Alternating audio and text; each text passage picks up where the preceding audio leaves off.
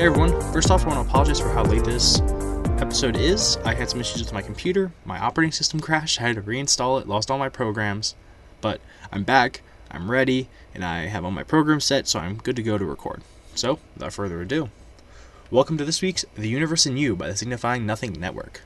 Join me as I bring you really through a story of discovery, a story of new thinking and new ideas, a story of fringe physics. This week's topic is quantum mechanics. So in the last few weeks, we've talked about things as massive as galaxies, as dense and powerful as black holes, as weird as alternate universes and other realities. Quantum mechanics, though, is the exact opposite of that spectrum. Quantum mechanics involves the smallest of things. You see, it only becomes extremely relevant when you get to something smaller than an atom, smaller than maybe even the particles that make up an atom.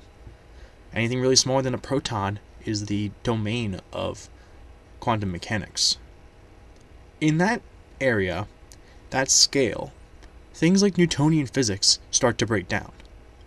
You see, scientists realized that particles that small acted differently, in ways we could not predict. And therefore they realized that we needed a new system, a new form of science. This science required a new generation of scientists, intellectuals, great thinkers, to tackle old problems with a brand new mindset, with new ideas. Now, quantum mechanics isn't a structured science per se, not yet. It doesn't have exact values, constants, simple equations, or basic math involved.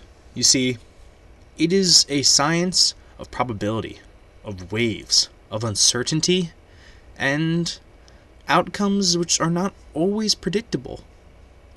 Early quantum theory has already led to computer breakthroughs, things like LEDs in your TVs, lasers that we use to read CDs or play with our cats, medical imaging like MRIs to check your legs, or superconducting magnets used in maglev trains. These breakthroughs have already come about through basic understanding of quantum mechanics that we are just starting to really get under control. The modern concept of quantum mechanics was developed in the early 20th century by men like Erwin Schrödinger, Max Planck, Werner Heisenberg, Max Born, and other imaginative scientists studying the mysteries of blackbody radiation. They were driven by the discovery that subatomic particles don't always act like they should. Sometimes they act remarkably like waves. Albert Einstein realized this, and in 1905 he published a paper on the photoelectric effect. He used the precursor to quantum theory to explain the phenomena. So early physicists didn't really realize what they were creating. Max Planck considered his famous equation relating energy elements and frequency of a wave to be a mathematical trick, nothing more, and certainly not an accurate modeling of what was really going on. Einstein took that equation and actually managed to prove that EM waves can be described as particles or waves, depending on really what's going on. Those particles have discrete quantums, or energy, which is dependent on the frequency associated with them. This is known as the duality of particles. This idea that a particle can be a wave as well was highly debated among the scientific community. The end of that debate resulted in kind of an accepting of this idea, and even some of the basic tenets of quantum mechanics among the general community. This idea was further refined later to show that subatomic particles and EM waves are actually very, very similar, and neither are entirely particle or entirely wave. Instead, they have a hybrid structure. So how does this apply to modern science? If you've ever taken chemistry, or a basic science class, you might remember hearing about Bohr's atom.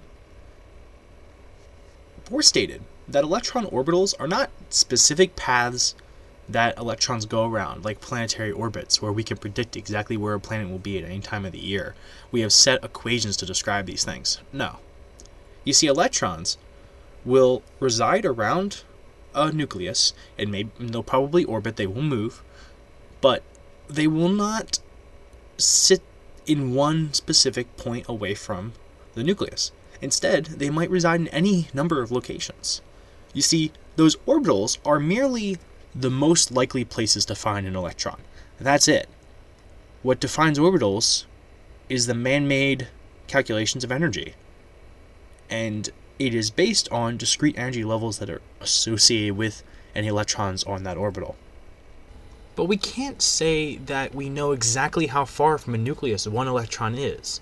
That's not something we have the ability to test or certify. No, we can just guess. We can say there's a 60% chance that there's an electron on this orbital.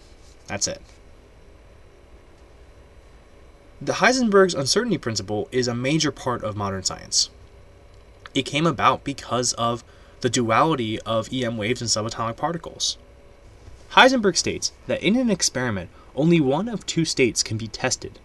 Therefore, when observed, a particle or EM field is forced into a wave or particle. Therefore, it is impossible to know all the values of all the properties of a system at the same moment. This specifically relates to any studies of subatomic particles. I can definitely tell you what the position and what the momentum of a car driving is. He is more concerned about things smaller than the nucleus. Heisenberg's theory makes the field of quantum mechanics a study of probabilities. It is guesses. Because if these values cannot be known, we must guess. He surmises that certain physical properties are shared, such as momentum and position, and cannot be known at the same moment. That is, they cannot be simultaneously measured. Therefore, you may have heard jokes about, you may have heard jokes if you live with nerds, but I have heard jokes about not being able to know the position of something because you know how fast it's going, because you know its mass, and therefore you know its momentum. That is not a very funny joke, because there was no joke there, but this is basically where it comes from, the idea that Heisenberg's theory states that since momentum and position are correlated, we cannot measure both at the same time. One other development of quantum mechanics is something called the electron spin. So it's the result of Wolfgang Pauli and his exclusion principle, or Pauli's exclusion principle. Pauli's solution to resolve the inconsistencies between molecular behavior and quantum mechanics, that is, how we observe atoms acting in a molecule, as opposed to how we observe atoms on their own in quantum mechanics, it basically comes up with a new term for electrons. Electrons, we know their energy level, but what he does is adds another discrete level of information. Remember that term, information. It is critical to understanding quantum mechanics at any level, and especially the basic understanding and bare bones ideas that I'm hoping to teach you today. He comes up with the idea that electrons have spin. They can spin up, they can spin down. And that adds another level of information which we can then correlate with the behavior of electrons in molecules, therefore solving that kind of crisis of information, because if we add those, then we can start to solve the term. Think about it in calculus or in algebra. When you're doing a systems of equations, and you have 3 variables but 2 equations, you cannot solve that. It is impossible. What Pauli did was essentially added another equation, and gave us enough information to reconcile the equations and solve it out. So I've saved the best for last, quantum entanglement. I think it's the coolest thing since the invention of physics. It is a very sci-fi idea, but if we ever want to have active communication across the solar system or across stars, it's really our only shot right now. It's really the holy grail of space nerds. Quantum entanglement is the idea that two particles, like photons for example, or the particle form of light, interact physically. When they do this, they form a connection that we don't really understand that well. But it means that one will mimic the other's state, their spin, what their energy levels are like, etc. And vice versa. Therefore, when you basically modify one, you modify the other in a non-material way.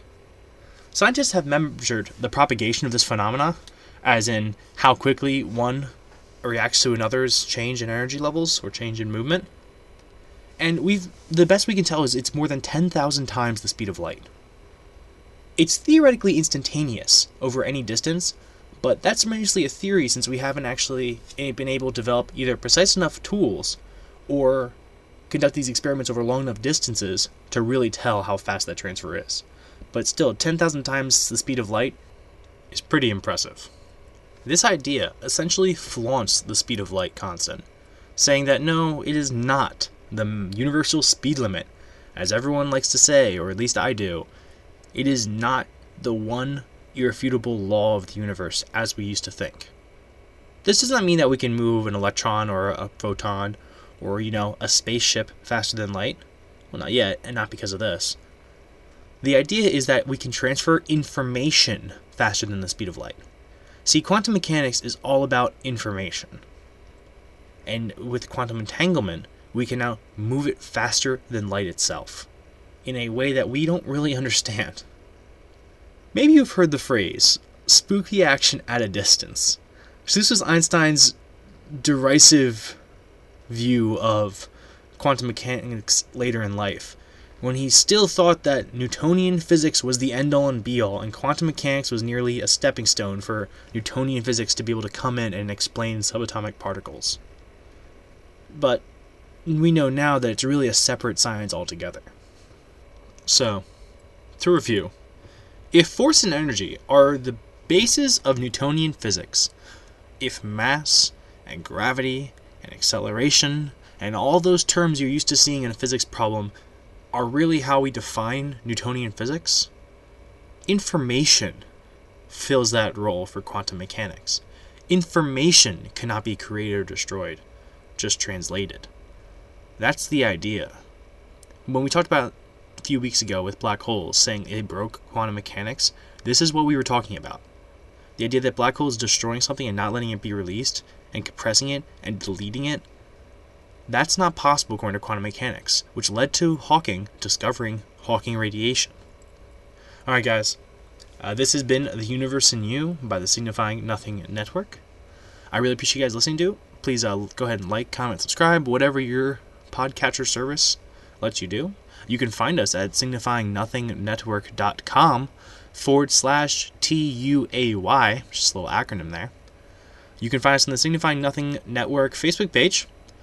You can email us at snn@signifyingnothingnetwork.com. Go ahead and listen to our other show too. We have Sci-Fi Sidebar. It's a show where myself and my sister, we discuss books that we've read, sci-fi books. And we love to discuss kind of the science, the ethics, the philosophy, the lessons learned, and the morals taught, and all that. In those podcasts, we really enjoy doing that. Those are a little longer, and just, be warned, they are explicit. So, if you are perhaps very young, or you are a parent who puts this on because it's a clean podcast for your child, I would not suggest you listening to that one, at least with a child. Or do it. I'm not here to judge you. I'm just giving you a heads up. This is your call. So if you want to reach out to us, if you want to suggest maybe ideas, topics, if you want to tell us we're doing a terrible or a great job, you can go to that email I gave you. You can go to our website. You have a forum you can go to, make a topic, post, comment, whatever. I check it obsessively because I have nothing better to do with my life. So go ahead and just let us know what you think and how it's going. Alright guys, once again, this has been The Universe in You by the Signifying Nothing Network. Join us next week when we talk about, we're going to talk about string theory next week. So, join us next week for that. Once again, this has been The Universe in You by the Signifying Nothing Network. A tale told by idiots. Have a good, existentially unimportant week.